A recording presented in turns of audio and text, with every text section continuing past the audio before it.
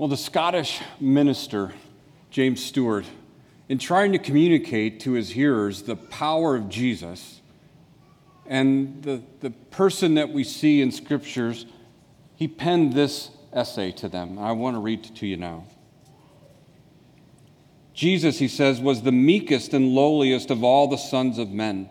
Yet he said that he would come on the clouds of heaven in the glory of God. He was so austere that evil spirits and demons cried out in terror at his coming. Yet he was so genial and winsome and approachable that the children loved to play with him. And the little ones nestled in his arms, and his company in the innocent gaiety of a village wedding was like the sunshine. No one was ever half so kind or compassionate to sinners. Yet no one ever spoke such red-hot, scorching words about sin. He would not break the bruised reed, and his whole life was love. Yet, on one occasion, he demanded of the Pharisees how they expected to escape the damnation of hell. He was a dreamer of dreams and a seer of visions. Yet, for sheer stark, naked realism, he has all our self-styled realists beaten. He was the servant of all, washing the disciples' feet. Yet masterfully he strode into the temple, and the hucksters and traders fell over one another in their mad rush to get away from the fire they saw blazing in his eyes. He saved others, yet at last, himself, he would not save. There is nothing in history like the union of contrasts that confront you in the Gospels. The mystery of Jesus is the mystery of a personality. You see, such contrast force you to ask the question, who was this person? Who was this man they call Jesus? Because there is a power and a mystery to him.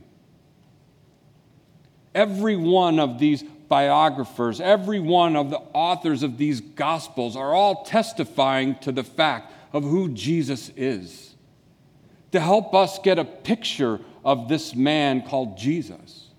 And every one of the gospel writers, all four of these witnesses testify to him living on earth as a man and doing so without sin and being crucified on a cross for the sins of the world and 3 days later rising from the dead. All four of them tell the same story of this man named Jesus. And so for the next 4 weeks, we are going to take a look at each one of these witnesses' accounts of this life of this man named Jesus. Now, some have asked, why 4? And how do they line up? They're all telling the same story. It's like the film made from Charles Dickens' novel, Little Dorrit. It's a film that has 2 parts. It's not told one part and then it continues into the second story. No, they're both telling the same story, except they're told from a different perspective. One is told from the perspective of the hero, and the other is told from the perspective of the heroine of the story.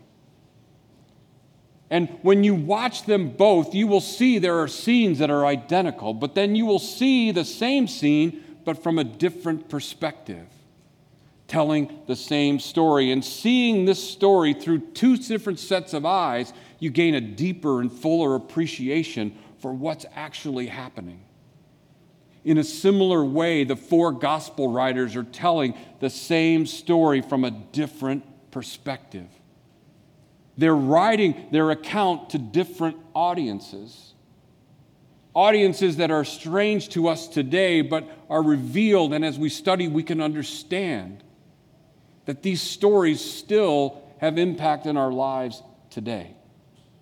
Today, the mystery of Jesus is revealed in these Gospels. And each of these weeks, we're going to take just a small little view of the introduction to each of these Gospels. The first one being Matthew, followed by Mark, Luke, and John. And each week we'll see in their prologues, their introductions, keys to understanding the entire gospel. So our text for each week will be these introductions. And within those introductions, as I said, they will give you cues to look for as you read. And I said that right, as you read, because we are going to challenge you these next 4 weeks to read all 4 Gospels. We're going to limit it to 1 a week. That's a better challenge. And to help you, we've printed this companion guide as you read, to guide you through each day of the week, starting tomorrow, a 6-day reading plan for reading Matthew, and follows on. And we'll give you some history and some understanding as you read. And by the end of this series, you could say, I've read all of the Gospels. And I believe that as you do that, as you come each week, you will be given a fuller understanding of who Jesus is and what that means for your life and what it means for the people in your life. So today we're going to turn to Matthew's Gospel, the first of the 4 Gospel writers in our text. And we're going to look at his prologue, and that can be found in Matthew chapter 1, verses 1 through 17. Before we get there, I need prayer, and I would ask you guys to pray with me. Father in heaven, we gather and we anticipate your teaching here this morning. And I pray that the words of my mouth, the meditation of my heart would be pleasing in your sight, my rock, our Redeemer. That my words would be your words, that your Spirit would be alive and teaching us, all of us, in this time. I pray that in Jesus' name. Amen. Well, Matthew's gospel starts off a little different, especially for our Western ears and eyes, and trying to understand how this prologue actually says anything to us, because this prologue is really giving us the genealogy of Jesus. It's this family tree of Jesus. And to us, it seems kind of strange, and we read through and we see all of these names, and it starts off this way, and it says, this is the genealogy of Jesus, the Messiah, the son of David, the son of Abraham. Abraham was the father of Isaac. Isaac was the father of Jacob. Jacob the father of Judah and his brothers. And it goes so on and so on and so on into names that I don't want to try and pronounce this morning. And to us, it seems interesting, but to the audience that Matthew is writing to, it would have perked their ears, because he's writing primarily to a Jewish culture, an ancient Jewish culture. So to understand what this means and how he's communicating to us, we need a little context. In the ancient Jewish world, and today in the Middle East and in these Eastern cultures, when a person is introduced, they're not introduced by giving all of their accolades, right? Today in our Western culture, if somebody's brought to the stage, they tell you all the books they've written, everything they've done. But in this culture, that's not what they did. To understand who a person was, you had to know who their ancestors, who their fathers were. And here, Matthew is saying to his Jewish hearers, here is Jesus. You want to know who Jesus is? Look at who his ancestors are. You know, if they were to bring me out and say, they wouldn't call my name, right? They would say, he's the son of Alan Diekman, the grandson of Albert Diekman, the great-grandfather, or the great-grandson of Emmett Burris of Van Buren, Illinois, or Missouri, the postmaster of Carter County, the country philosopher who was well known throughout the Ozarks for his God-fearing ways. And that's what they're saying about Jesus, but they're saying so much more. Matthew's saying not just that he's got these great people in his past, but he has the great people in his past. For it was foretold that this Messiah that would come from this line. He would be seated on his father's throne, David. And so he goes on to start with Abraham all the way down through David, all the way to Jesus, saying he's the one. But not only that, he starts with this name at the top, Abraham. See, all of the Jews at that time would believe themselves to be descendants of Abraham. Why? Abraham was the father of Isaac. Isaac was the father of Jacob. Jacob's name was changed to Israel. It was his 12 sons that became the 12 tribes of Judah, of Israel. All of the descendants are descendants of Abraham. All of their ears would be vibrating. And he points to Abraham for a reason. See, he points to Abraham because it was to Abraham that God made the covenant. to make him into a father of many nations, even though Abraham was childless at the age of 75, and his wife, Sarah, was the same age, thought to be barren. And back in Genesis chapter 12, God says to him, he says, I will make you into a great nation, and I will bless you. I will make your name great, and you will be a blessing. And all peoples on earth will be blessed through you. And then he goes on to make this covenant with Abraham some years later, and Abraham is still without a child. And he asks God, how will this be? And God says, it will happen because I have said it will happen.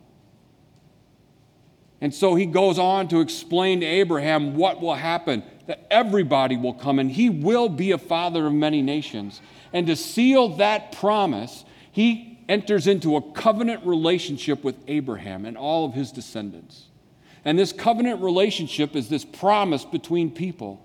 And in this promise, they say, I will do this and you will do this. I will do this regardless of what you do. Both parties would enter into this covenant relationship. And the way they would do that in this ancient time was they would take, as Abraham is instructed to do, to take these animals, specific animals, kill them, and then cut them in half. Kind of morbid, but that's what they did. They would cut them in half and they would lay them apart on the ground. And they would keep laying them apart, forming this aisle.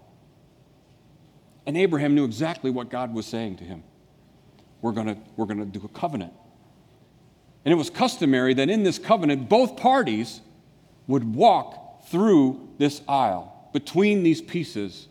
And in doing so, they were committing to this covenant. And what they were saying to one another is, if I don't hold up my end, you can do to me what we did to these animals. And so this was a very serious covenant that God was making with Abraham. So Abraham follows his directions and he cuts these animals in half and he lays them out and then he waits. But nothing happens. And he gets tired and he falls asleep and he wakes up in the evening. And when he wakes up, he sees this smoking pot hovering above the ground with this flaming torch passing between the pieces. And Abraham knew that that was God. Because in the Old Testament and throughout Scripture, you see God is identified with fire. So right away, Abraham would know this is God entering into this covenant with me. But then it goes on, and Abraham is never asked to walk through. So what is God doing with Abraham? Well, God, first of all, is saying to Abraham, as he goes between the pieces, Abraham, if I don't hold up my end to make you a father, to make your name great, to make you the father of many nations, you can do to me what we did to these animals. But then he doesn't ask Abraham to go through. What is God saying to Abraham? He's saying to Abraham that if you don't keep up your end, you can do to me what we did to these animals. Maybe some of you can start to see where this is headed. And so what we see coming out of this story and throughout the entire Old Testament is no one, including Abraham, kept up their end of the covenant. They all fell short. They all succumbed to the temptations of sin and to follow other gods and to follow their own way. And so what does God do? What does he do? Matthew says he sends his son. You want to know who Jesus is? He's the long-awaited fulfillment of the promise to Abraham. He is the son of David. He will sit on his father's throne. And then he goes on at the end of this text to say this to Joseph, the betrothed to Mary. It says, Joseph, son of David, do not be afraid to take Mary home as your wife, because what is conceived in her is from the Holy Spirit. She will give birth to a son, and you are to give him the name Jesus, because he will save his people from their sins. How does he do this? Well, every one of Abraham's descendants failed in living up to the end of the covenant. So God sends his one and only Son into the world to live up to the covenant. And that's exactly what Jesus did. He lived his life on earth doing exactly what the Father told him, living up to Abraham's side of the covenant, fulfilling Abraham's side of the covenant. And every one of Abraham's descendants. And then, not only living out their end of the bargain, we're told that 30 years later, he also lives up to God's end of the bargain.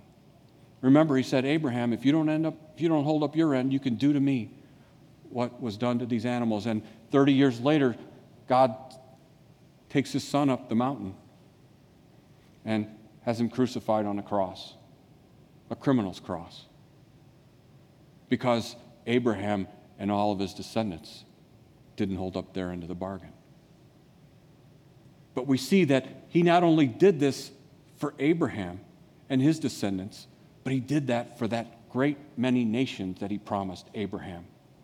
Because by going up on the cross and dying for the sins of the Jewish people, he didn't only die for their sins, he died for the sins of all of those people that God would bring into the family through Jesus. God dying for Abraham and his descendants was God dying for mankind in the person of Jesus, living up to our end of the covenant, so that we could be in a right relationship with God the Father through the Son. And in doing so, he sets us free from that same adversary that had plagued Abraham and his descendants and everybody that came before and everybody that came after. That adversary is identified as Satan and sin that keeps us from keeping that, and he defeats it on the cross. But God doesn't stop there. You heard Erica say 3 days later, he raises his son from the dead. And in doing so, he gives us power now to walk in his ways. Not in Abraham's ways, but in his ways. And in doing so, we now are the fulfillment of the covenant that God made to Abraham. The story in the Old Testament, it's our story. We are Abraham's descendants, not by blood, but by faith. Everyone who calls Jesus Christ Lord and Savior are descendants of Abraham through the blood of Jesus. And so when we say that Jesus is risen, we're proclaiming the story of Israel finding its resolution in the person of Jesus Christ and including us into this story. And so when we say he's risen, it's our story. It's good news and hope for us. But God doesn't stop there. No, he goes on to say that all those who believe in Jesus will become Abraham's descendants, will be made right with God, and also after this life, we will see him as he is. We will live eternally, just as Jesus lived, with a body just like his, truly resurrected, no longer decaying. And Jesus says he looks forward to that day. In Matthew, he says this to his disciples and to us today. He says, I tell you, I will not drink from this fruit of the vine from now on until that day when I drink it new with you in my Father's kingdom. In Matthew chapter 8, he says, people from the east and the west will come and sit at the table of the banquet with Abraham, Isaac, and Jacob. And together we will celebrate with Jesus. We will see our fathers and our forefathers and the people in our lives that have gone before us in faith, and we will see Father Abraham. But not only that, Father Abraham will see us. And he will see the fulfillment of the promise that God made to him. These are all your children, Abraham. And in Matthew's telling us of this story, he's saying to us, Jesus is the fulfillment of all of God's promises. In Jesus, his answer is yes. God is the God of promises. In a world where promises are broken daily, God is the one who fulfills every single promise he makes. Therefore, you can trust in him. You can give your life to him because he will always be faithful. And so when we say he is risen, we are proclaiming that truth. That is what Matthew desires for us today, is that we would know this is our story. That because Jesus is risen, there's hope for this life and there's hope for the next. And that we have been included as descendants of Abraham. And we can celebrate knowing that God's promise is coming through us. And that promise is not just for us, but for all who hear. This good news, this gospel, is the power of God into salvation for all who believe. So this morning, I want to ask you a question. If you're here and you're just not so sure about who this Jesus is, I want you to talk to us. If the Spirit is sort of tapping on your heart this morning, I would love to talk with you after the service. And if the Spirit is moving you so, be baptized this morning. If you've not been, we are here after the service and would love to baptize you. And our promise is also that you come and you're wanting to take a step, we want to walk with you. We have men and women, brothers and sisters that would love to walk alongside you and teach you about Jesus, to teach you about this story. He concludes his gospel, Matthew does, with that proclamation you heard Jill read earlier, that all authority in heaven and earth has been given to me. Therefore, go, you who have been called, you who have been baptized, you who have faith, go and make disciples of all nations, baptizing them in the name of the Father, Son, and Holy Spirit, and then teaching them everything that I've commanded you. And here's the other promise. You're not going alone, because I'm going to be with you always. And we know God always keeps his promises. So today, if you call Jesus Christ your Lord and Savior, see this as a way to renew your baptism, going in that baptismal strength, proclaiming the good news that Jesus Christ is risen. He has risen indeed for every single one of you. Hallelujah. Would you pray with me? Father in heaven, we give you thanks and glory. We give you honor, and we sing your name. We sing the things that you have done, and yet we still don't understand all that there is to know about you. But you promise that if we will seek you, that we will find you when we seek you with our whole hearts. And so, Father, I pray that you would just move our hearts today to seek after you, to seek after your truth, and then that truth would change us. That we could understand that this ancient story still is relevant to us today. And that this story is everyone's story. Give us the courage today to go and share that good news with the world around us, that Jesus Christ is risen. He is risen indeed. Hallelujah. Amen.